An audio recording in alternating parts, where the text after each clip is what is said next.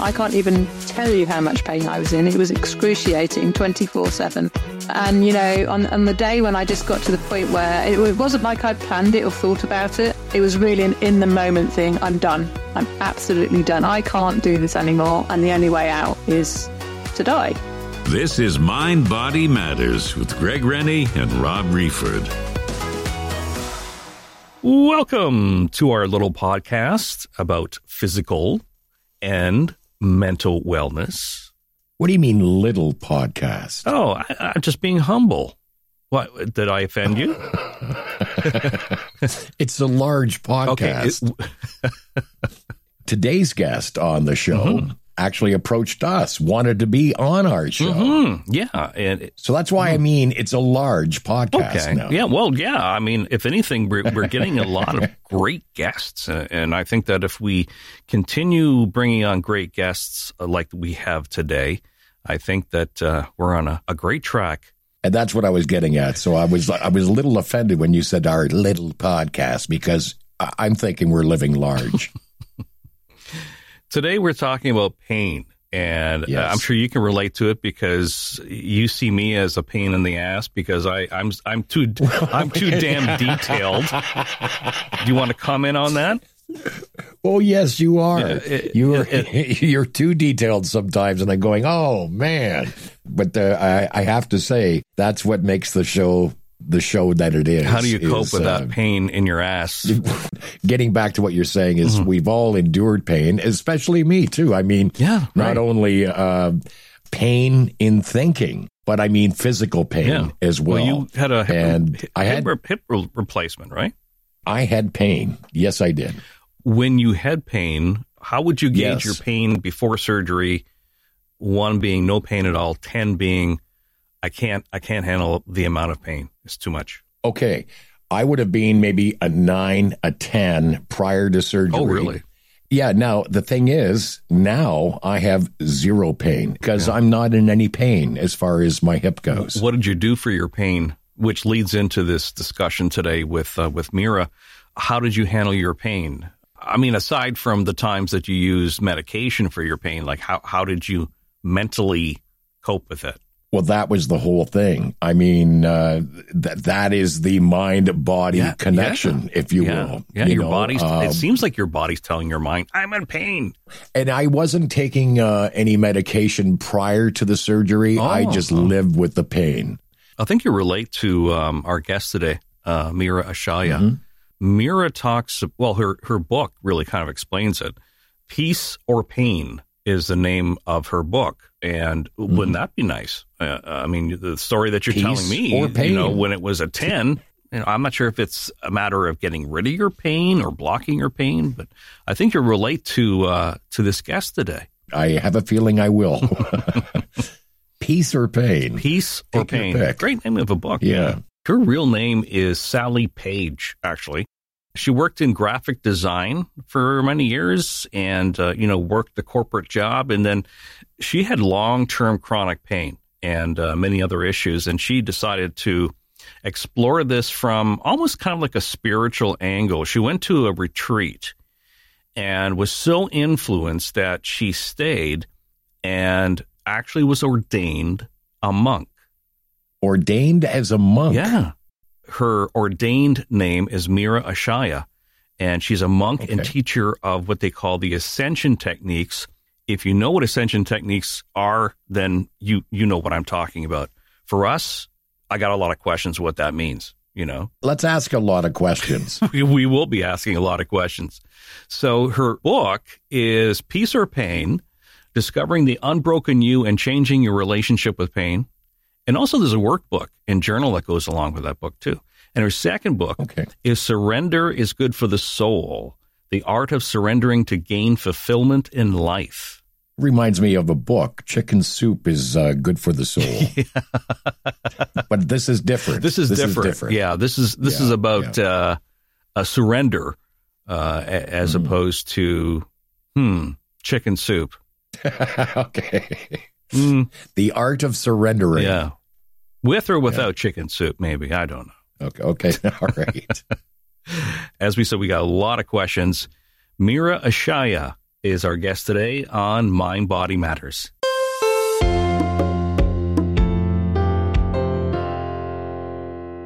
All righty. So you're comfortable? Have you got a glass of water or a coffee? Yeah, got a whole glass of water. Always have one handy. Excellent. Got to hydrate, right? Indeed. Well, we talked, I think about a week or so ago. You shared with me your books, and there's 2 books that you have. One is Peace or Pain, and the other one is Surrender is Good for the Soul. I found these books fascinating. I related to them in many different ways as someone that does meditation. What's really cool about having you on the show today, Meera, is that your books go into depth about the mind-body connection. That's what we're about. You know, Mind Body Matters is about that connection between the mind and body. So I really appreciate you setting aside the time for us today. Yeah, you're very welcome. I'm delighted to be here. Thanks for having me. Could we start early on in your life? Your book kind of picked it up from a very crucial period in your life where the option of suicide came to the top of your mind. But what was your life like before this chronic pain happened? Yeah, well, I mean, you know, I had a great childhood, really. There was so much support in my family life. But I think really from very early on, I was what was often referred to as a sickly child. You know, like I was always ill with kind of earaches and sore throats. And I kind of learned early on as well, you know, like school environment was quite stressful for me. I always felt like I was on the edge of every group I've ever, you know, been around. It's almost like everyone else had a rule book and no one shared it with me. I've always kind of been very different. I think it's because I'm very empathetic, and I've never been able to play the game that some people do. You know, particularly kids can be quite cruel in the school environment, and I was always very shocked by that, and always I just didn't know how to handle it. For me, I can't do that. I couldn't play the game back, if you know what I mean. Yeah, you couldn't return the fire. Yeah, exactly. And it felt like everybody else kind of knew those rules of the game here, and it's like no one shared them with me. and really just I think the illness just got worse, you know, to the end of my secondary school, so around kind of 15 years of age.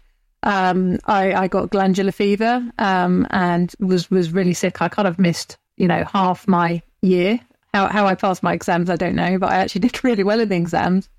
And I think really it was just that resistance in me to the cruelty I saw. You know, like I couldn't understand why people were unkind. It's never made sense to me. And I just took it all on board. If there was any blame at all, it was me. It was my fault. So I kind of internalized that, which I think kind of led to, you know, the state of my body getting, you know, sicker and sicker and more conditions. Like the asthma came in, the eyesight got worse, headaches. You know, I used to take a lot of medication for headaches until I just stopped. And found actually they balanced out by themselves, you know. But really, it wasn't until I got to the point where I couldn't walk. When I had children, with the first birth went fine, but the second one in the pregnancy, I got this condition called symphysis pubis dysfunction, which is quite a rare condition, and it leads you to not being able to walk. Okay. How does that come about? Like, what's the cause for that? Yeah, so there's a ligament at the front of the pubic bone. It's fixed in a guy, but in a woman in order to have the baby. So it stretches to get that. Okay. Head Yeah. So, but that joint, that ligament, didn't work properly from the hormones of pregnancy, and I kind of wasn't really listened to by the. It's like, you know, oh, you get aches and pains. Don't worry about that. You've already had a child. You know what you're doing. And so I kind of again, as I'd learned to do, internalized it all. I'm doing something wrong. You know, I'm complaining. It's about and me. I should just, you know, shut up and put up, sort of thing. And then around, I think it was around about the 30-week mark, my legs collapsed, gave way, and I couldn't walk anymore. Oh my God! And then I was kind of told, "Why didn't you say something sooner?" I did. I'd learned not to complain, you know, and I'd said, and then I was, you know, it often felt like I was shut down in life, you know, like. The questions I asked, the viewpoint I had, didn't seem to make sense to the people around me. So I was always like a fish out of water, I think. But that served me well since. You've come a long way. Come a long way. In your book at the beginning in chapter 1, and we'll kind of go through the book, not in detail, but most of the chapters I made a note because I wanted to know your feedback on some of the things that you shared in the book. In chapter 1, it's about desperation, and I'm really sorry that you went through this, but there was a time in your life where you thought about dying. You thought about taking your life. What caused that? What brought you to that low and being in that dark pit of depression? It was physical pain. Yeah. By that point in time, with the symphysis pubis condition, my child was probably about 18 months old. By now, the second child, maybe nearer 2. And so I was, a mum with 2 young children, which is enough pressure on its own in a way. But I was in so much pain. I can't even tell you how much pain I was in. It was excruciating 24/7. I didn't get very much sleep. Kids would wake me up. The pain would wake me up. And, on the day when I just got to the point where it wasn't like I'd planned it or thought about it. It was really an in the moment thing. I'm done. I'm absolutely done. I can't do this anymore. And the only way out is to die. I couldn't see it. I was trying so many different things and nothing was helping. And it really just felt like nobody around me cared or listened or understood, which wasn't true. But that's the way it felt to me because it's very isolating pain.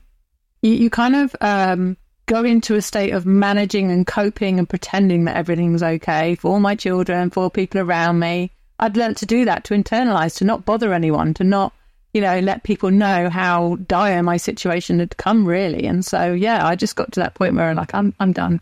I can't do this anymore. I'm in so much pain. I actually cannot take it anymore.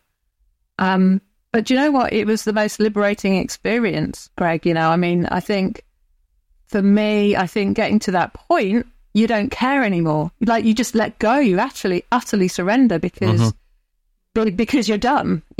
You stop the fight, you stop the managing, you stop the coping, and you're done. And I picked up a knife to end my life, to cut my wrists, and my husband saw me. So, he came over and tried to talk me down. And I kind of knew he was there, but all of my attention was internal, and I was just, little bit of attention on him just to stop me from doing it, I guess. And then he was holding our son in his arms, and he just made kind of this little gurgly noise in his throat. You know how young babies do sometimes? Yeah. And it was just captivating. Like my eyes just flicked up when I heard the sound because it was an unexpected sound. I hadn't any resistance to, my husband trying to talk me down. I was just like, no, I don't want to listen. Whereas this was such an innocent, pure sound. And so, yeah, my eyes flicked up and they just looked straight into my son's eyes. And honestly, it was like time stood still. And it's just like I dropped into this. It's like the bottom dropped out of the world and I was just in peace. It was just endless peace. Wow. No pressure, no edges, no thought of dying, no thought of even living, actually. It was just being in that moment. And it was so still, so pure, and so immense, so enveloping. There was just nothing else. My husband saw, took the knife out of my hand while my attention was elsewhere. And then really it just, for me, that was such a captivating moment. I'm like, wow, that can happen when I'm at my lowest point in my life. How do I get that back? Because obviously it faded. Right. How do I, now I have the direct experience though. Now I've got something to live for. Now I've got something to search for. Like that's possible in that moment. It's got to be possible in other moments too. You experienced hope at that point because in the book you said, I didn't know what it was, this experience looking into your son's eyes, but I knew there was hope you have here. There was hope that things could change, that things could be different. Yeah. Did that hope fade or did the hope become a catalyst? The hope was really strong, because I think if you have the conceptual understanding of something, you can go, yeah, I've got hope, but it's something you kind of ginny yourself up to do, you talk yourself into, whereas this was a really solid experience. I think when you have the experience of something, it impresses upon you, mind, body, spirit, every single part of you, in every single cell of your body. So that hope is rock solid. So, and also there was excitement, actually, what is this? How do I get this? Can this be permanent? Let's move ahead in your book. to see this journey that you started. I don't want to take up a lot of your time, but I want to move towards your spiritual experiences and how you've transcended peace and pain. Chapter 5 is tied in with the title of your book. It says Peace or Pain. Tell us a bit about your experiences with yoga at that time. Was that helping you prior to your retreat? Yeah, so it was meditation as opposed to yoga. I see. Actually, yoga I had done years before and loved and enjoyed and was doing before I went on my Mastery of the Self course, which is where I learned about the concept that you can have peace or pain in any given moment. Right. And I actually couldn't do the yoga program as part of the retreat because of my physical condition.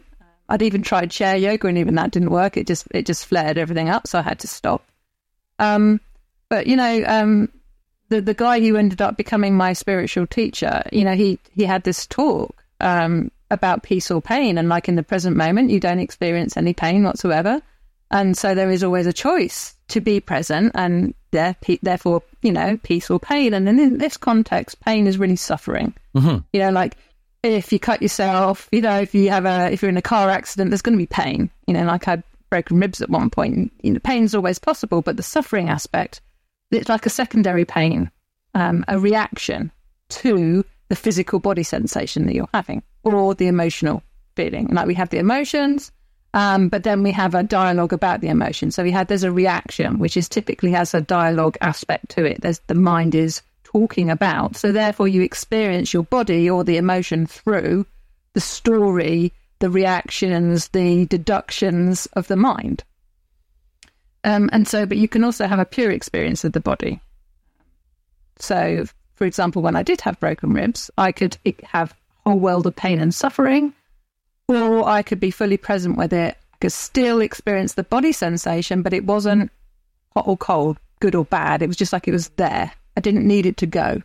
And strangely, when I was in the present mode of operation, I had more range of movement. So, for example, when you have broken ribs, you can't laugh, you can't sneeze, you can't cough because you get like a stab of pain. If I leaned and got my drink too quickly, I'd get a stab of pain. And so, but when I was present, I found there was a fluidity in my movement. I could reach to get my drink, come back, and no stab, no having to be careful. It was just like a more fluid, gentle mode of operation, if you like. And so that's kind of what I've discovered by the choice of peace or pain. We're in two modes of operation. We're either in that reactive, deductive, thinking, reasoning mode, and then, dipping ahead to the thought created reality chapter from my surrender book, we'll experience it like we've got a virtual reality headset on. So everything that we see, everything we experience, everything we hear, everything we do, it's all experienced through the filters of the mind. It's not a pure experience. And so when you're present, you're then accessing another operating mode, which is pure. So now you have the direct experience without the mind coming in and telling you how it is, how to experience it, what you're hearing, what you're seeing. And so that's the choice that I explore and play and now have a really solid experience of. It was fascinating reading about that in the book, and I don't know if I really understand it fully. The first thought I had is this a way to block the pain somehow, or there's more to it than that? No, it's like I practice many different things to help with the pain. From taking pain medication, and then I also used a TENS machine, which I think I didn't use it in the pregnancy, but I think through labour you can actually use a TENS machine, which is like gives little electrical shocks on the skin, and so that helped a little. So that's interrupting the pain signal. So you stop experiencing it. But what I have discovered is that I have quite sensitive skin, so I could only use that for a short period of time before actually my skin got aggravated. But what I'm talking about is presence. It's like changing your relationship with everything, purifying your relationship with everything. Okay. So that the mind component isn't any longer in play. Like when we're present, there's no thinking. If there's thoughts arising, your attention is partly in this moment and partly on the thinking. stream, which is almost like a radio station, you know, that's sending out a signal, and we are listening to that story and experiencing this moment through that story. And so we can come away from that. We can come into this moment through using awareness, directing where our attention is right now onto the still silent backdrop, which kind of a little bit like, you know, how your vision works. You have a point of focus, and then we have peripheral vision. And for those that can see clearly, they have a strong peripheral vision. And it's the same with being present. You have your point of focus of whoever's in front of you, whatever thoughts are flowing through, but you have a strong peripheral awareness of stillness and silence. And that then purifies and clarifies your point of focus of whatever's in front of you. So you have a fuller experience than you do if you're thinking. It's kind of like a narrowed down version of events. Let's say someone has chronic back pain, right? They injured their back, let's say. So they have chronic back pain. They feel that's a reality. They obviously have the thoughts around it. Oh my God, it's worse today. It's a 10. Yesterday was a 5. I can't handle this pain. Do I take another Percocet? Do I? So walk me through. If I had chronic pain, back pain, to me that's real. To me, the doctor says, yes, you've injured your back. You have pain. How can I make a choice? How can I get out of that by choosing calm and peace when my body is telling my brain, I can't handle this pain? Yeah, and it is real. Like I had this experience with broken ribs. My body was damaged. You know, someone came along and just said, you know, all is well. Like, no. Like I said, I experienced that in 2 different modes of operation, if you like. So if I was listening to my head going, oh my God, this is so difficult, you know, this is a 10 today. If I was listening to that dialogue, I was experiencing the reality of that. Okay, yeah. But what is real and what we experience is based on where our attention is.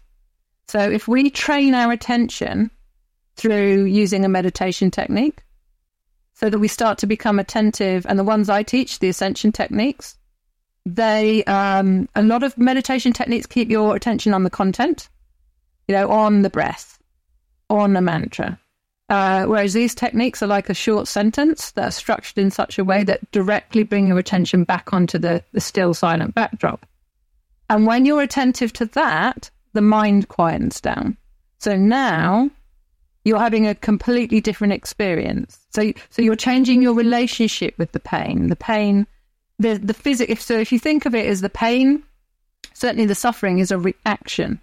If you're talking, if there's dialogue about it, there's a reaction, right. There's a deduction, there's a story about what you're experiencing.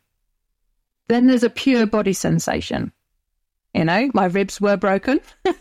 There was no getting around that. There was a physical sensation to that. But when I was present and I was attentive to stillness and silence, there was more awareness on that. So then the mind quietened down. So there was no dialogue about it now. So I was having a pure experience of it rather than a tainted one, you know, governed by the voice chattering away, telling me what I was experiencing.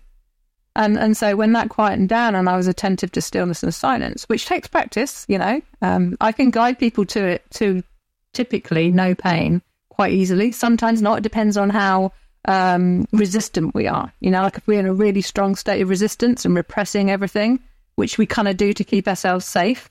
We have a very strong defense mechanism that we've learned from young children. So for some people, it might be more of a case of I redirect their attention onto another part of the body or widen their awareness. So they're not just taking in the point that's painful. And when they've got the wider awareness, so now the painful point is only part of their experience. So therefore it's smaller. That makes sense. Yeah. Because you're starting to broaden what you're aware of, as opposed to hyper-focusing and having all of your attention on the painful body part, in which case it's going to be really intense, really painful. And the more you want it gone, the more intense it will get. And the more you can allow it to be here, the more gentle it becomes. And then you can start to purify your experience so that you're not resisting it and you're not listening to the radio station telling you what the experience is like, in which case you will have that experience. You mentioned resistance, which is a big part of the one chapter in your books. Let's go to that. I do have a question beforehand. Isn't this mindfulness? Like, couldn't someone just take a mindfulness course and be able to transcend the pain? In my experience, mindfulness is just observing and paying attention. Now, there's a chance you could go beyond the pain through doing that. But typically, we have a very strong habit to pay attention to the mind. So what we're doing so mindfulness is just observing, just noticing. And the techniques we teach, that's kind of like the first step. And then, so you might actually come fully present from just doing that alone. It depends. But typically, even if we can do that, we'll come back into our awareness contracts back down. And we then just listen to thinking and experiencing that. Whereas with the meditation technique, particularly the ascension ones, which direct your attention automatically onto stillness and silence, rather than the paying attention and it gradually settles down, so your awareness widens, then it's more effective, more direct, faster. So you exercise that awareness muscle more readily, so it can stabilize and stay wider, if you like. Mm-hmm. So you are taking in, because the stillness and silence is pure awareness. Like the you that is looking out through your eyes right now, Greg, is pure awareness. And in that field of awareness, thoughts pass through. So sometimes people describe it like, you are the sky. Yeah. The awareness is the sky and the thoughts are the clouds. Right. Clouds in the sky does not disturb the sky. The sun does not stop shining because there are clouds. We might not be so aware of it. And so with this, we are just starting to become aware of awareness, if you like, rather than just the thoughts that are passing through the awareness. Aware of awareness. Interesting. Let's talk about... Which is a natural state of being, by the way. It is, yeah. No, very, very natural to do that. Yeah, I agree. And if we're like if we go to the beach, for example, you sit down and you're just like, I'm on holiday. Yeah, exactly. And you just stop and you watch for a moment and everything becomes quiet and still. Automatically, you become present. But then the voice kicks back in again, like seagulls are making a racket, or, I'd like a drink, or maybe I'll go and get that chatter just starts to come back in again. Yeah. That's why you need a meditation technique to stabilize your awareness wide on the silent awareness.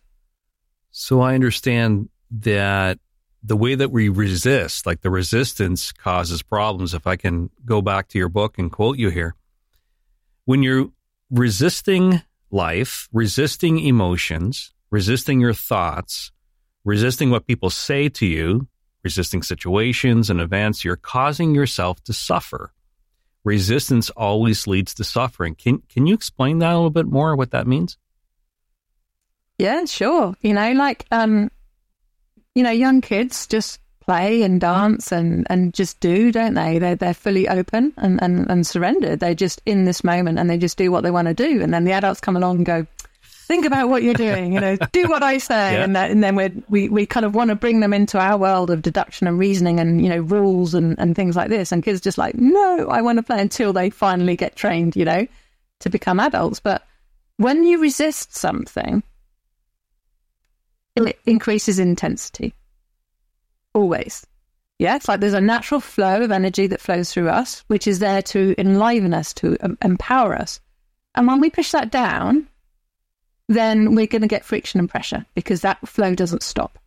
And we want that, because it empowers us, it enlivens us, it gives us the energy that we need to operate. And, if we've got a stressful situation coming up, we might get more, there to serve us, there to help us. But of course, we've been trained from a young age, don't cry. Right. Calm down. You're not allowed to have your emotional expression, which, when they're quite young, kids communicate through emotion. And so we're actually interfering with their, way of communicating. They don't understand some of the concepts that we have when they're, 2-3 years old, for example. And the minute we do that, we start training them to repress the energy that flows through. And one could say, sorry to jump in. Yeah. And one could say that's conditioning, right? Yeah. That's the conditioning that the parent does for the child. And that's pretty natural, but we grow up with being taught these things. And do I understand what you're saying is that we have to retrain ourselves? Yeah, essentially. You know, and like when we're resisting too, everything's distorted.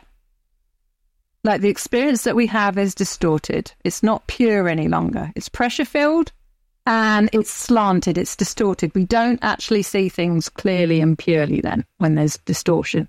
You know, that pressure is like mud in water, you know, like we then don't see as clearly. Thoughts are like mud in water. And an awful lot of what resistance is comes from the mind. The mind has come to conclusions. This is true. That is true. This is good. That is bad. And it tries to, you know, carve out your life for like, this you want more of, this you don't want more of. But the thing is with that is what you put your attention on grows. So if you've got a whole bunch of things, I don't want that, I must avoid that. Actually, you're bringing them into your life because in trying to push them away, actually, you just got your attention on what you don't want. So it's going to continually come to you, almost like you're magnetizing what you don't want. And so the mind does that. It does. It does. And I know from being a therapist, a lot of things, you know, where there's challenges and barriers in the person's life, a lot of it is retraining and looking at healthier ways. I think what's really hopeful about your book is something you mentioned earlier, is that peace is a natural state. It's where we should be. And you said our original operating mode, so to speak. I like that. And it's accessible now within us. And all you have to do is access it, find a technique, a vehicle to take you to that still, silent space. That's very calming and creates a lot of hope for me that peace, which we're all trying to find, luckily, is where our baseline is where we are. And it's natural to be in peace rather than seeking peace. It's a matter of discovering peace. Would that be right? Yeah, because like peace is right here, right now. But our attention isn't always here now in this moment because it's tuned into the radio station of thinking. And when we're thinking, we're always in another moment. You can't even if something's literally just happened, you're already instantly in the past for you to even be able to think about it, you know? And peace is, it's a space. It's the space underlying all action. So it comes into, you know, the difference between the content, your thoughts, your emotions, your body sensations, other people, the movement, the noise in the world. It's all content. And there's a context of stillness to the movement, silence to the sound, and space to all the stuff in it. And to have some of our attention on the context of stillness, silence, and space is very, very natural. Just like the way our eyes work. We're born, most people are born being able to see quite clearly, and they've got a very strong peripheral vision, and they can see their point of focus clearly. And over time, if we strain on close-up stuff, or we get stressed and our eyes get tension, then we start to lose our peripheral vision, and then the point of focus becomes blurry. And we do the same thing with awareness. You know, with kids, it's just like, pay attention to this. It's like we start straining and pushing and forcing and kind of, you know, squashing ourselves into this version of who we should be to fit into society. You know, some of those rules are useful, some of them are not. So Meera, and that's a name that you adopted. We're gonna get to that. But Meera, your shift, like the knowledge you have right now, and as you mentioned, you help people discover this path. Tell us about the 10-day retreat in Oxfordshire. It was the Bright Path Ishaya's. Do I pronouncing that right? Yeah, perfect. And that's who I became. I'm a Bright Path Ishaya. But this was before I had become a teacher in Ishaya monk. I was on this retreat in Oxfordshire. And I was just, you know, excited by what I'd experienced so far using these techniques and wanted to kind of immerse myself in it for 10 days to see, you know, what was possible within that. I already saw the more I did it, the more impact it had on my life. So it's not just about having a peaceful experience while you're using the techniques. It's actually and you can use them eyes open too, and the two work together. So you start to stay in this other operating mode where you access peace all the time, really. And so I was having an amazing time, lovely people, lovely food. But But typically when I meditated, or we call it, because it's the practice of ascended. So I was ascending in the room, and this pain was just building up in my forehead, like it was getting more and more and more intense. And I thought I was going to, something was going to snap or break, or, when you just get to the point where you're like, no, this is too intense now. I can't actually keep going. So I went out of the main room that we were using to ascend in to look for a teacher to ask for help, because I'm like, this is horrible. Like, help me get rid of this pain. And I was looking for a particular teacher, like, I want this teacher. He's the safe one. And this other teacher who I'd never met before, I knew he was on the retreat, but I didn't know him. So, I was very suspicious of new people at that time. But he kind of came in and like, can I help you? And I was like, looking around for this other teacher I wanted, and they went there. And so I'm like, okay. So I sat down with him, and he was just so peaceful. Like, you just hang out with the Ishayas and you just feel the peace that they're having as an experience. And so he sat and looked at me, and I shared, and I'm like, I just need this pain to go. I can't carry on ascending. It's just not possible with this level of pain. And he just looked at me with his lovely, very peaceful eyes and just said, can you let it be here right now?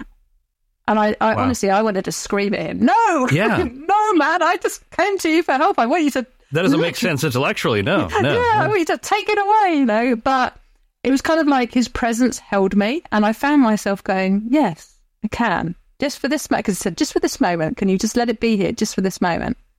So I went, yes, okay, I can. And in that moment, when I agreed, the pain went, like, vanished in an instant, Greg. Like, you cannot imagine how shocked I was because I've been, having this pain increasing, and it was really high level. And I'm like, this is a fixed, solid state here. The pain is there. It's locked in my body. And in the allowing it to be here right now, all the resistance fell away. And it just softened and it just vanished. It wasn't even a gradual thing. It was just poof, gone. And I'm like, poof. Yeah. And I'm like, huh? Like, if I hadn't lived through that experience, so for anyone listening, if they're like, that's not even possible, like, I totally understand why you think it's not possible. I didn't think it was possible. But that then again, like the experience that I'd had, when I wanted to end my life, experience informs you much greater than any concept does. Like, you can buy into a concept, you can believe something to be true, and then when you have a direct experience that's in opposition to that, you're like, no, that's true. Because you know it, you're living it now, you're breathing it, you're experiencing it.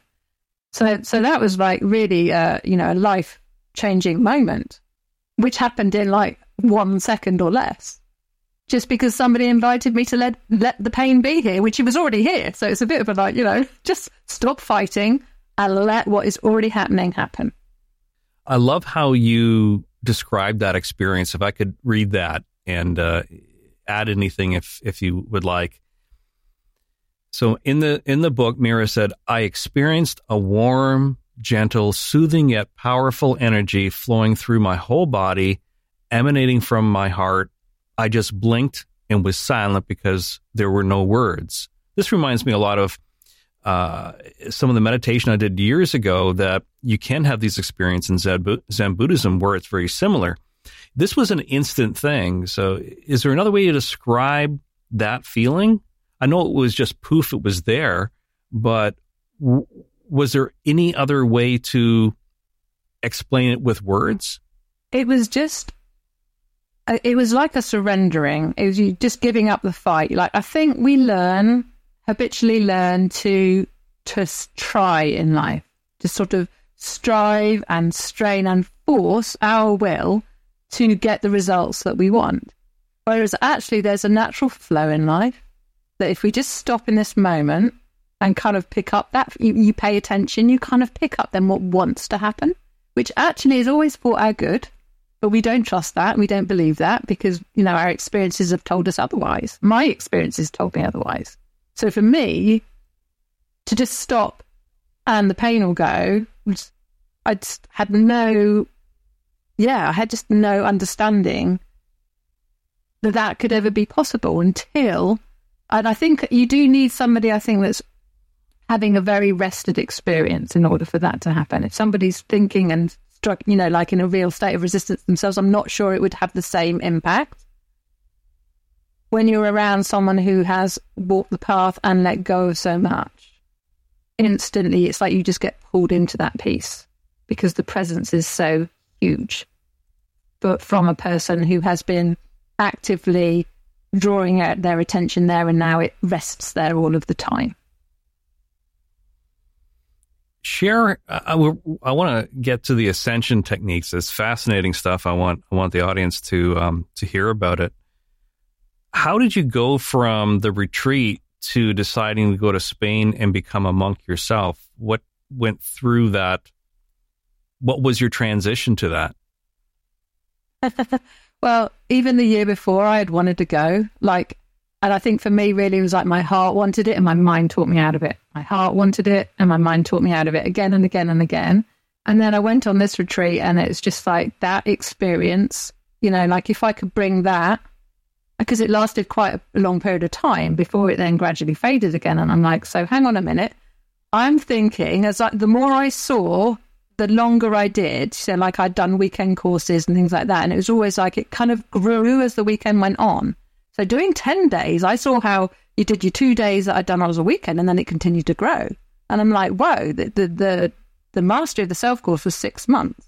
Wow. Now, I initially never could commit to that. I'd mum with 2 children, I can't remember what ages they were at the time. I think they were something like 9 and 11, and to leave them with my husband. But he was actually the one who encouraged me to go in the end, because he could see it's what I wanted. He could see that, and he learnt the techniques in the end actually because he saw how I went from so kind of angry all the time, so stressed and anxious, dipping down into depression. He related more with the depression than the anxiety, but he saw the change in me, and I'm much, much nicer to live with now than I was then when I was kind of reactive all the time. So he made a good investment then, right? Yeah, exactly. So for me, the process and the decision to go was a bit of a no-brainer. Like, do I want to live in anger? Do I want to live stressed and anxious? Because I could still have that experience. I kind of, you start to kind of come in and out of it. It wasn't stabilized. And I'm like, imagine if I could stabilize this experience so I can live my life from there. That's what I was going for. And that's actually what that course gave me, but it was a bit of a leap of faith, obviously, because it's a bit like, what as if it's a cult or, who knows? It's like, you don't know really, you're heading off to another country. And I was a very shy, introverted person. So for me to do that, I was terrified. It really took a leap of faith to dare to do it. But I think because of the direct experience that kind of lasted longer this time, I'm like, I've got to go for it. I know I'm afraid, but I've got to go for this because this is amazing. And boy, am I glad I did. Yeah. Is there a ceremony? Like how did this work? A ceremony for what? When you became a monk. Yeah. Like how did that come about?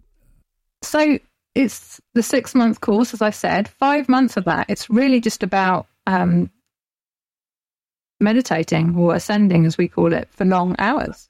So you really stabilize that experience, because we teach from experience. So we're not, it's a little bit like, anybody who does counseling or psychologists, they have to kind of make sure they're in a stable state to help others. Yeah. Okay. I get that. Yeah. So really, I was just stabilizing my experience in 5 months. And then the last month was just the teacher training, learning the core material for the course.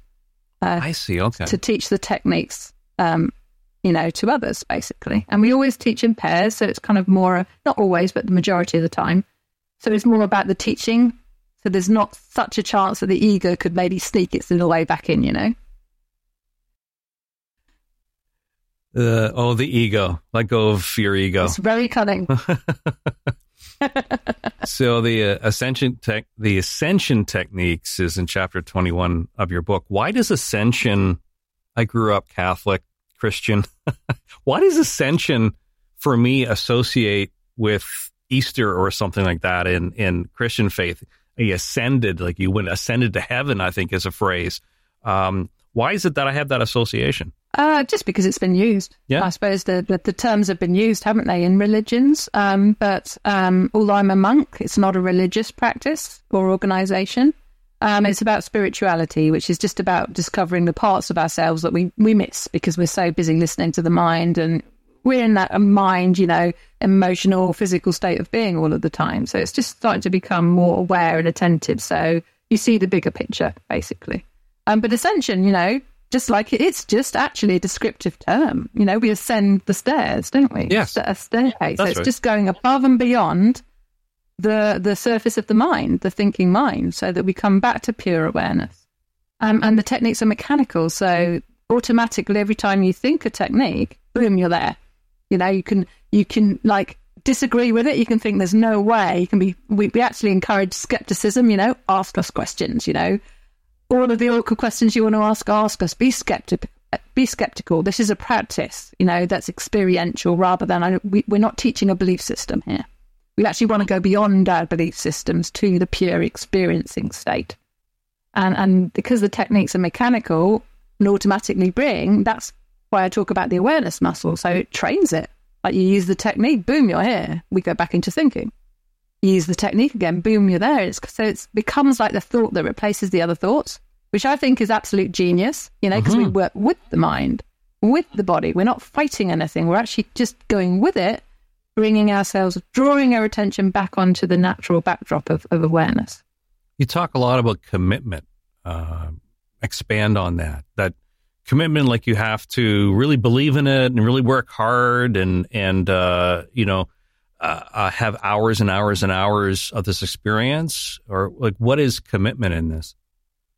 Yeah, so we actually, it's one of the things that we suggest to people when we teach them on the course on the first evening, on the Friday evening, Saturday and Sunday. Typically we teach the first 4 ascension techniques over, and so we suggest commitment. And it's not about trying, working hard. Actually ascension's the opposite. It's an undoing as opposed to a doing. But we suggest commitment because if, it's just like anything, if you don't practice something, you're going to continue having the same experience. So in order for you to actually change your relationship with your mind and gain the mastery of it rather than it mastering you, then you've got to put the time in. And so what we suggest is 20 minutes, 2 or 3 times a day, using the techniques eyes closed. So first thing in the morning, last thing at night. Actually quite easy to do. I actually used to feel like I needed 10 hours sleep. Now I have 5 or 6 does it with an hour. I do an hour at night and an hour in the morning. Now that's because I'm, a dedicated teacher and a Ishaya monk. But for most people, 20 minutes morning and night. And then if you get, a chance in the middle of the day, 5, 10 or another 20-minute session, then that releases all the stored stress. So the stress is released so you can access the natural experience without that stress being in the way, like you're clearing, like a filtration system, clearing that mud out of the water. I get that, yeah. Clearing the stress out of the nervous system. So now you're having a clear experience of this moment. The other thing that we say about commitment as well, which I loved, is to practice the techniques for 6 weeks. 6 weeks. Then decide if they work or not. Having a finite time, I love that, because otherwise you're all excited when you first learn it and then it kind of fades away. Whereas if you know you're committing to 6 weeks, people stick at it much more easily for that period of time. So for me, it was a really good way of tricking me into commit rather than, if you've got to commit for the rest of your life, like that's too big, isn't it? Like right, yeah. bite-size amount, 6 weeks, go for it, see what happens. Let's talk about surrender. Talk about a word that has association, right? A very often used term that I think a lot of people, at least, I do, associate giving up with surrender. Surrender to who? To what? And, do I feel safe surrendering to this technique and the process? Why is surrender, like your second book is about surrender. Why is that important with us? Yeah, well, I mean, having written the first book, Peace or Pain, I did write a chapter about resistance, and the antidote to resistance is surrender. And I see. Like I put actually in the first chapter of the surrender book, it's like, I was like, there's no way I'm surrendering to anyone or anything. It's my life, my way. I was battling through life, basically. And for me, to give up, then it would have been a disaster. I would have no freedom. And for me, my highest desire is freedom. I want the freedom to choose for myself, to do. I love doing stuff for other people, but, I want to be able to have the life that I want. And so the idea of surrender was just like, I am not doing that. And actually, the only thing that changed that was the direct experience of surrender. Oh, okay. In the moment you use the technique is basically a surrender happens. And all you're doing actually is you're surrendering your small, limited ego self, where all your attention is, to the greater part of yourself. I get that. There's no separation. There's nothing you're surrendering to. You are actually just giving up the fight and surrendering to peace. So when that starts to become, you recognize that is actually true from an experience, then it becomes a no-brainer. You're like, I want to surrender and I want to keep surrendering. And actually, the natural state of being is a surrendered state. We are surrendered. We are open. So peace is where we are at the surrender state. Yeah. Do I have that right? Yeah. Okay. For you to experience peace, you have to be fully surrendered in this moment. And really that just means surrendering the thoughts in the mind. So you're not any longer identified with them, because there's nothing wrong with thoughts or thinking, but it's just like, for me, I want the freedom to have the pure, clear experience rather than one that essentially just a program of thoughts. It's all the mind is a collection of thoughts. But this program runs my life. Whereas I want the freedom to actually see beyond that, see what else is available, to have that freedom of choice. Because if we're thinking, we're actually subject to the content of the thoughts, downloaded from a very young age. By about the age of 7 years old, the majority of our belief system is already ingrained in us. And we never chose that. We don't choose that. With sponges as young children. So whatever we are immersed in when we're very, very young, that's the belief system we take on board. And there's no freedom in that. There's no choice in that. So for me, to surrender what I think I am to who I really am right now in this moment, it has just been so liberating. In the work that I've done with clients, discussing anger and what's underneath the anger has been a big part of it. And there's a chapter in your book, Surrender, where you talk about anger in its many disguises. Why is anger such an important piece here? I can assume, but I'm interested to know from your point of view. Yeah, well, I think anger, for me, I was a very, very angry person all the time, and we're talking flip into rage very, very easily. And what I didn't recognize at that point in time was I was repressing my anger. I was trying my hardest not to be angry. The more I did that, the angrier I got. And I think with anger, we lose our sense of agency. We lose our choice, We are then actually letting the other person rule us when we're angry. And for me, it just comes back to wanting freedom. Now, the anger naturally subsided in me through using the ascension techniques, thankfully. But there were times with my family where I would still go back into the triggered state, and they're like, I thought you practiced meditation, And then, of course, that was just red back to the bull, and it's like, rah, I was going to ask you, so does that mean you never, ever become angry? Yeah. Well, like these days, it's incredibly rare. And really, it's just any last button that's left within me, any last belief system or position I'm holding about something. Somebody opposes that, then there's a chance you could start to rile me. And typically, it's close family members that do that. No, anybody in public doesn't ever make me angry anymore. And it's really just through knowing myself, getting to know myself, to come back to that surrendered state.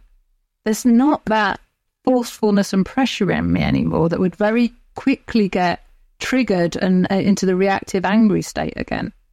So, understanding anger is a very, very important part of transcending it in my experience. So seeing all the little different ways, like boredom. Somebody's bored, they're typically angry. There's passive-aggressive people who never raise their voice, yet there's this simmering anger. I'm very empathetic, so I can sense it within them.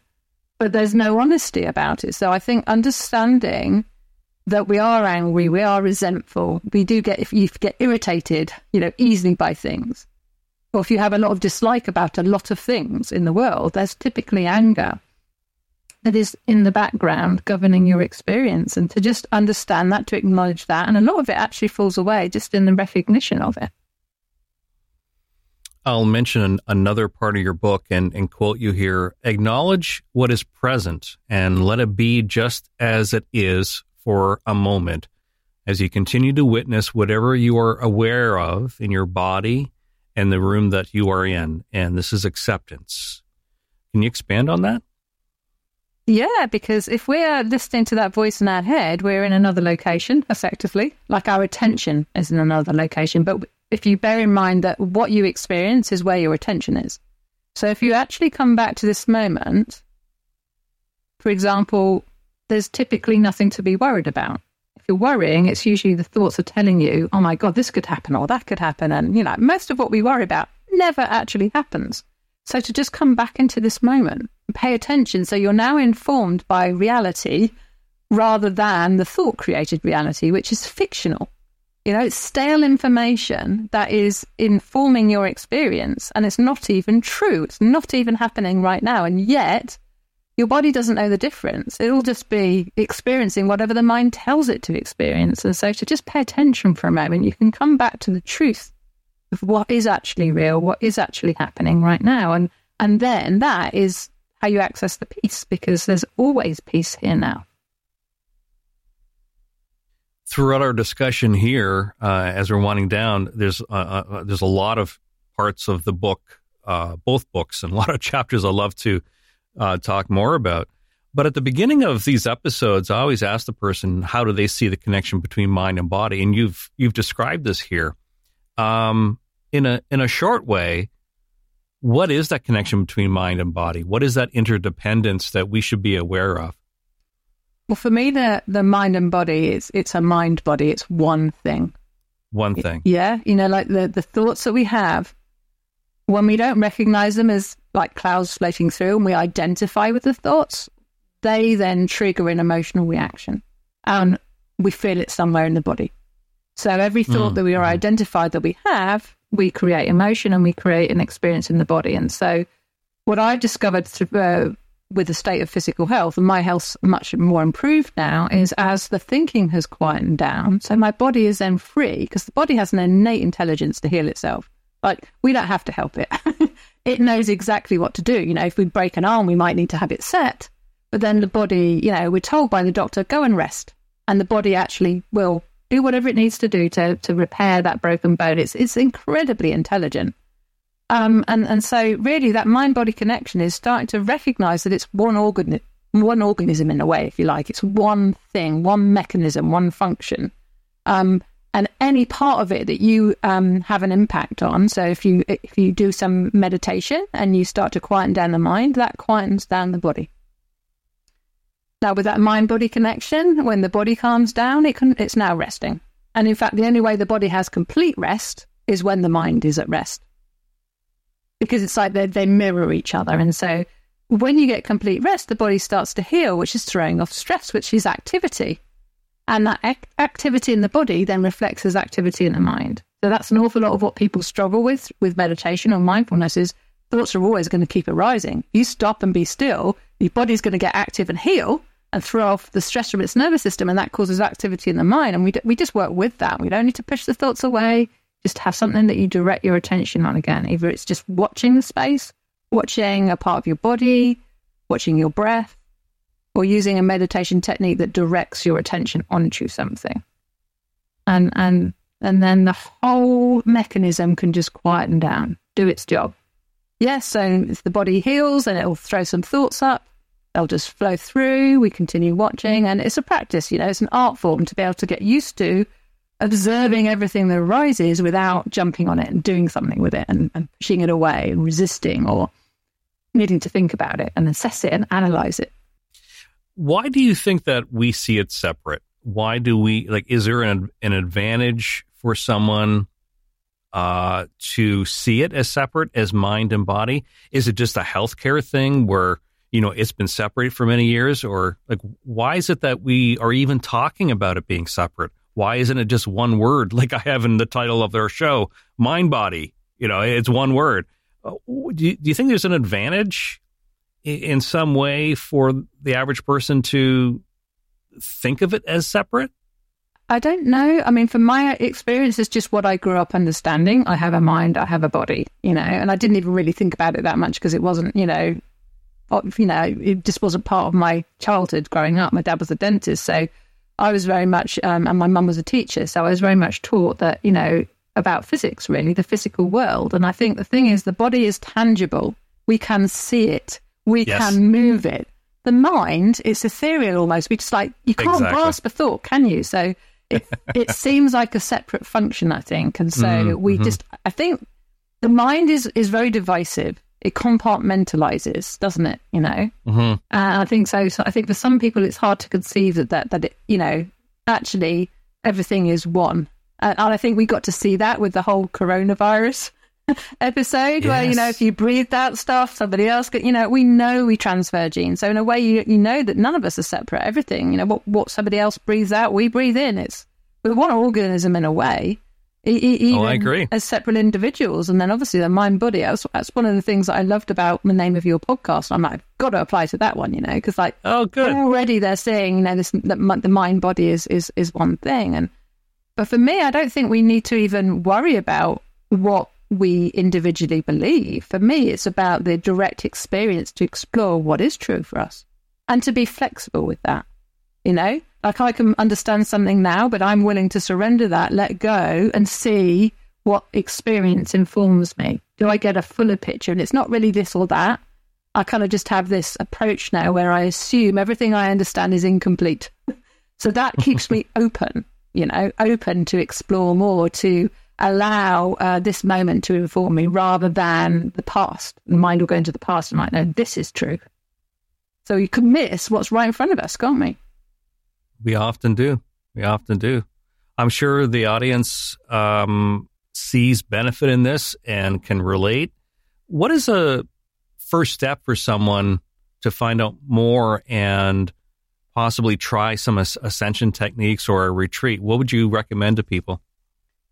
So for me, I think I love the ascension techniques because they're mechanical. So everyone, you don't have to have ever done any type of meditation or mindfulness at all.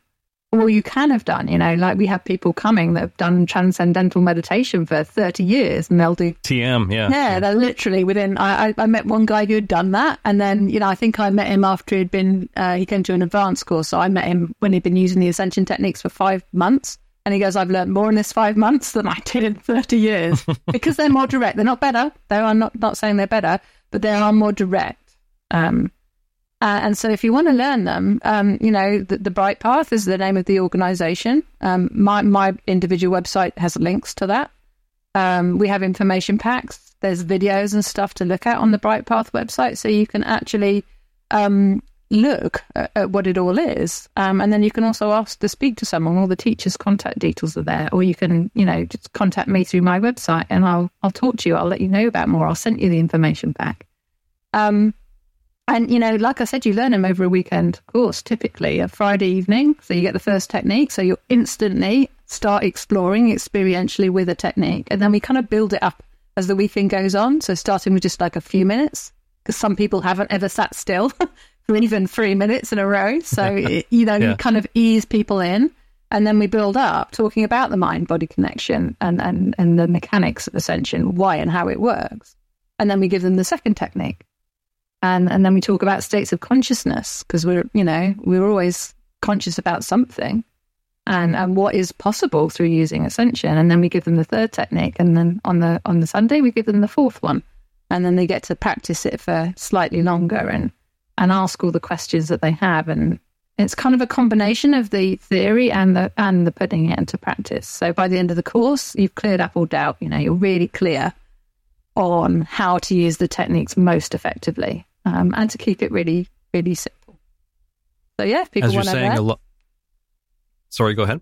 No, so if people want to learn, then they can just look at what courses are available. It's a global organisation, so I'm in the UK, but if you want to learn in Canada, there are teachers in Canada or America or Australia or wherever you are, really. You mentioned that a lot of resources are on your website. So how about we mention the website here, and then also I'll put it in the show notes. So to go to your website, what is the URL? So my personal website is boundless-heart.com. peace-meditation.co.uk. And there are links to my books. I have a YouTube channel where I'm going to start doing some more video shorts, but there's already some webinar and video shorts on there. And so, yeah, you can get the links to my books, and I do courses as well to actually help people online and in person. Could listeners get your books on Amazon or some other way? Yeah, so both my books are on Amazon. So even if you've got access to links on my website, it'll just take you straight through to Amazon. Oh, I see. Okay. So, yeah. So it might be easier to look up Peace or Pain by Meera Ishaya, or Surrender is Good for the Soul by Meera Ishaya, so that you get it in your country. So I don't know if the links might take you through to the UK one. I don't know. Right. So Peace or Pain, that was your first book, and your second book is Surrender is Good for the Soul. Thinking of a third book in addition to your webinars? I actually have already completed a workbook and journal to go with my first book, which is probably going to be released in January, mid-January. End of January, we'll see how it goes. It's completed and just going through all the checks and proofreading and everything just to get it, spot on. And then, I've already got copious notes for a book that I want to write about generational relationships, because I see how we kind of pass on. Like kids learn so much in the first few years, so they kind of almost learn to be like their parents. Even if you end up, as a teenager hating your parents, you end up becoming like them, and so... and I think we just don't understand the different generations. And for me, it's just like to understand all of that and how we can actually start to relate differently and see the good in each generation. Listen, get all the good out of each generation and not just have to be it's this or it's that. So everyone can start to communicate and be more open to, the good opportunities that I think each generation sees because we see it differently. That's a fascinating topic because so many people talk about that. Oh my God, I'm just like my father. I'm becoming my father. As you get older, you look in the mirror and go, "Wow, I really look like my father," and I'm doing this or saying this like my father. So a very interesting subject. I'll look forward to that. Yeah, and that's the best way I've helped my children is helping myself. When I step out of the pattern, I stop passing it on to them. And even though they're 20 and 22 now, so they're adults. But still the relationship changes and grows and gets, more loving and open because I continually address myself so that I'm not coming from a reactive place. I'm not coming from a habitual, thinking or behavioral stance about anything. I'm open and I listen to them. And I think listening is such an important thing. When someone feels seen and heard and, not judged at all, it's the best gift we can give to anyone, really, actually. Absolutely. And for some people, that's, they have to learn how to listen. You think that would be, a natural thing that we do. But because of the thoughts like you're talking about, we get caught up in our thoughts and about, this is what I want to say, or this is what I want to do. But especially in communication with partners, it's so important to listen. I grew up in a household where if you didn't speak over other people, you would never be heard. You would never get a word in, So, I had in the middle of my course, I had some friends come over with me and they're like, I see where you do that now. Because I was constantly being told, just stop and listen. But it's such a liberating thing in your own experience to listen. Because some people go, well, I don't want to listen to somebody else if they're being rude. And I'm like, well, all right, but then notice their body language. What are they not saying? Pay attention. And if you really are aggravated and riled up by it, what else can you hear? Can you hear birds singing? Can you hear traffic? You then look after your own experience. And then it's just like, you're like air. So anything that's projected at you just goes through you and out the other side. It doesn't stick. Wonderful. I appreciate that you took the time to reach out to us and today to share about your experiences and your teaching and your healing. At the end of each episode, we talk about the person's favorite quote, and you sent this to me by email. This is from Trina Paulus. Do I have that right? Yeah. So her quote is, "How does one become a butterfly? You must want to fly so much that you're willing to give up being a caterpillar." That's awesome. Is there more to it than I would interpret, word for word, or do you think there's more there? It might be, that quote comes from a book called Hope for Flowers. which Trina Paulus, she did all the artwork for it as well. So it's quite an old book, actually. It's a fantastic one for children. It's maybe for older children than the very young children. I don't know, because there's more text than you'd normally have.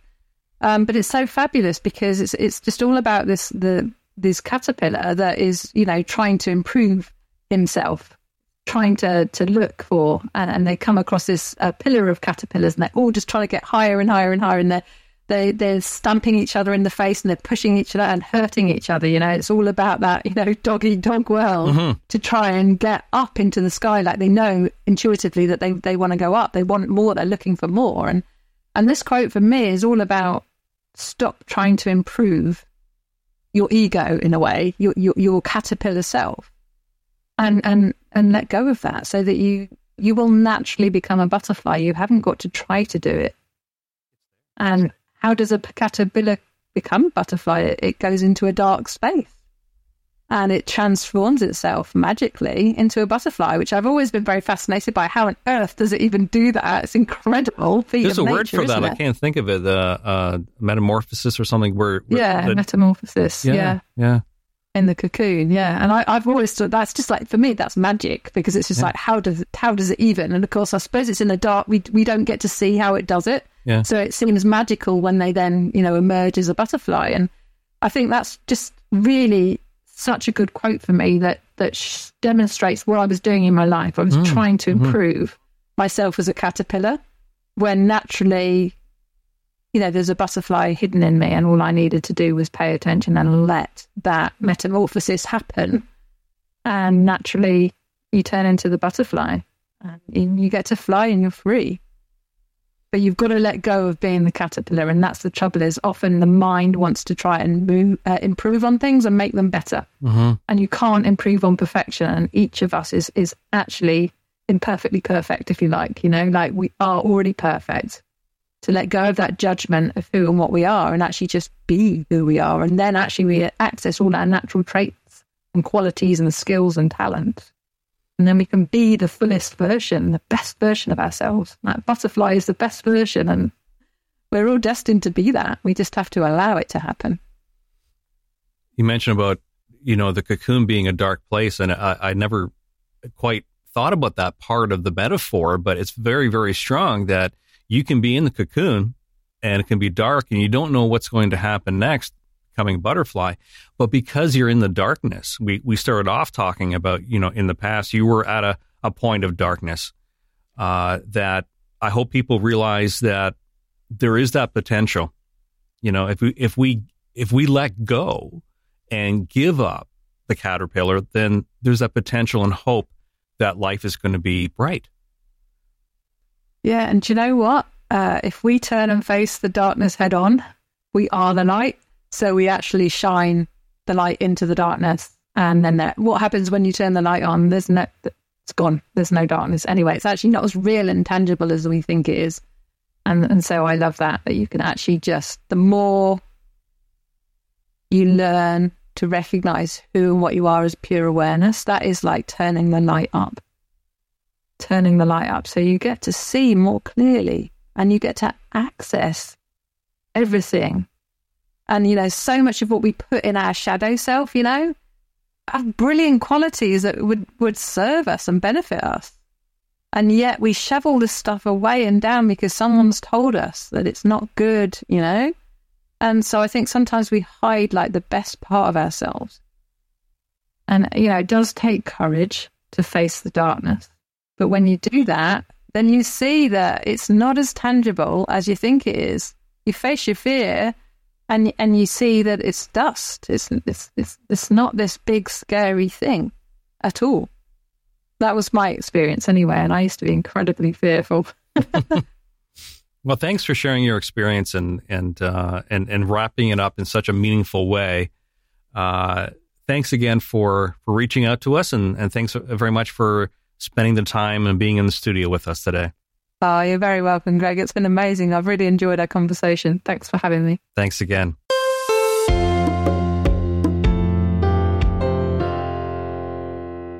I'm sort of blown away. Mm-hmm, mm-hmm. I loved what she said. It takes courage to face darkness. Oh, yeah, for sure. That's pretty deep. Yeah. I mean, the whole interview was very, very deep, much deeper than I thought. I thought, there might be some kind of technique or something. This ascension technique may be some way of blocking pain, but that's not the case. But just to hear her life story too, oh, yeah, at one time in her life, she was thinking suicidal thoughts. Mm-hmm. One thing that I noticed too, have you noticed, like, you're a psychotherapist, people... Wait. What? Why is it you always say psycho and then therapist? I resent that. Okay, so you're a psychotherapist. Psychotherapist. Not psycho.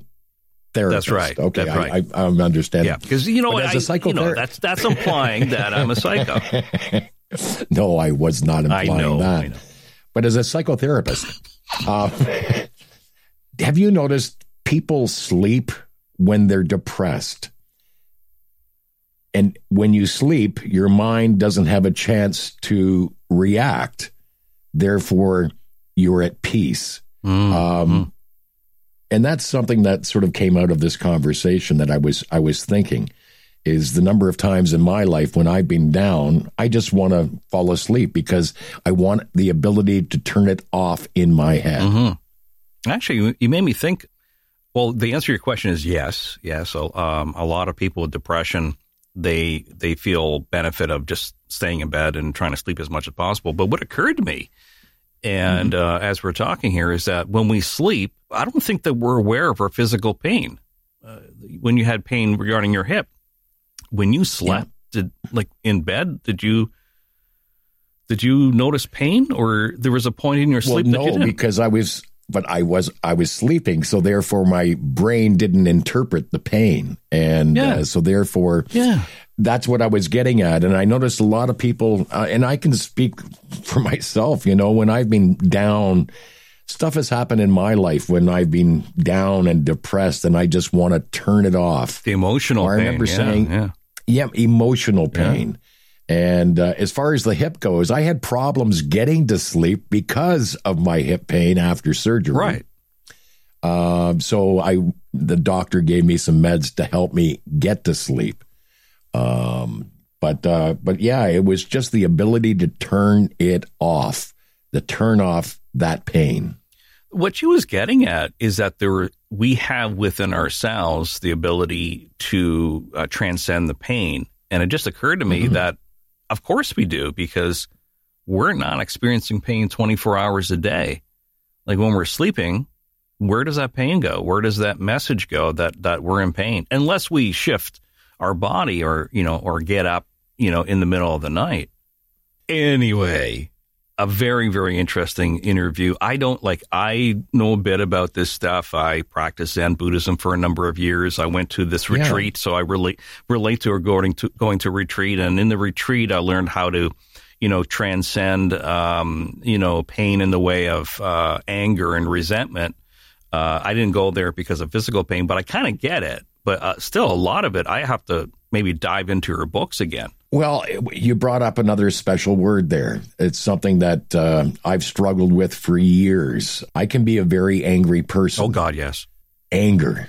I actually almost don't like hearing the word because I really don't want to be angry in my life. But unfortunately, I spent many years being angry at many people, many situations. I was joking, like when I said, "Oh yeah," like you're serious. You've experienced anger like I've never seen that. Oh, in fact, and I'm going to be truthful here. Years ago, I actually went to some anger management classes. Yeah, that's not you. Yeah. No, it's not me because but in my darkest times, I was a very angry person at situations and or people. I didn't know that. Huh. Yeah. How did you transcend that?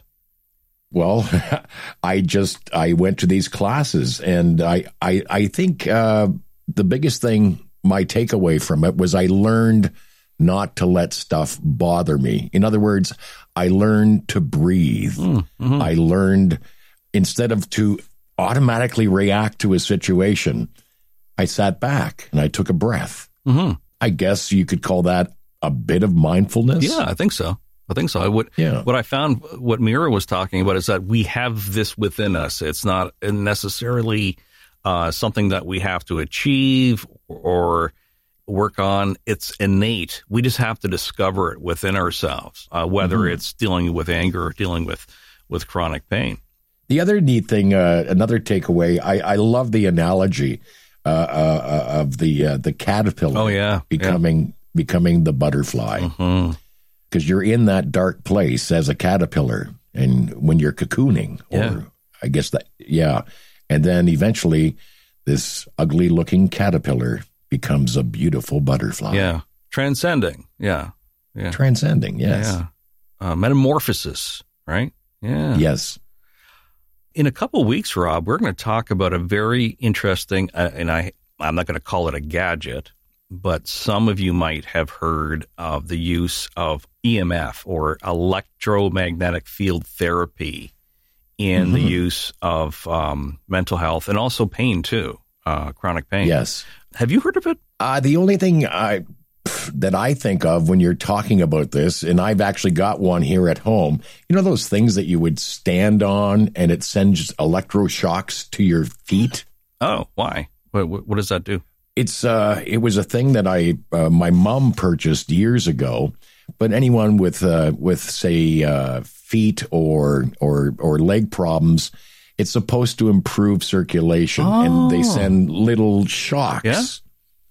Anyway, I think that's something. It's very similar, I think. I did a little bit of research, a little bit of reading, because we're going to have Suzanne Casamento come on the show, and she uses what they call amp coil.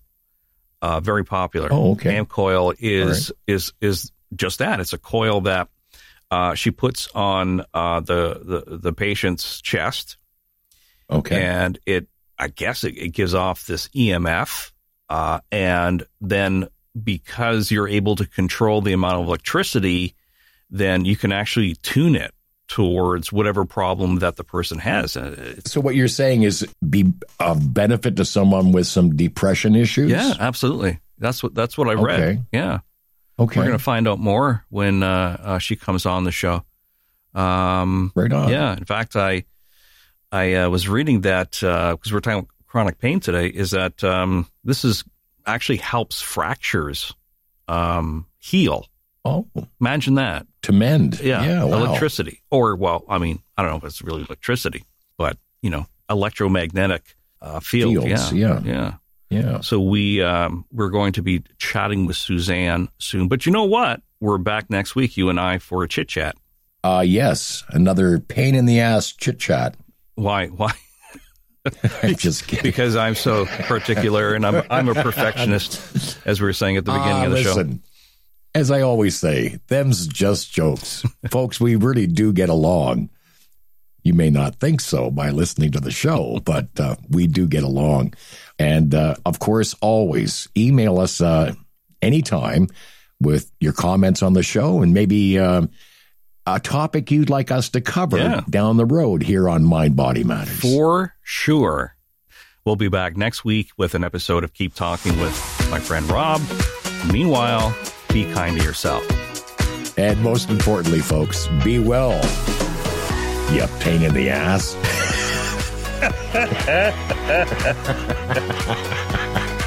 Thanks for listening. Be sure to like and follow us on all social media. And if you like what you hear, hit subscribe, download, and share with your friends.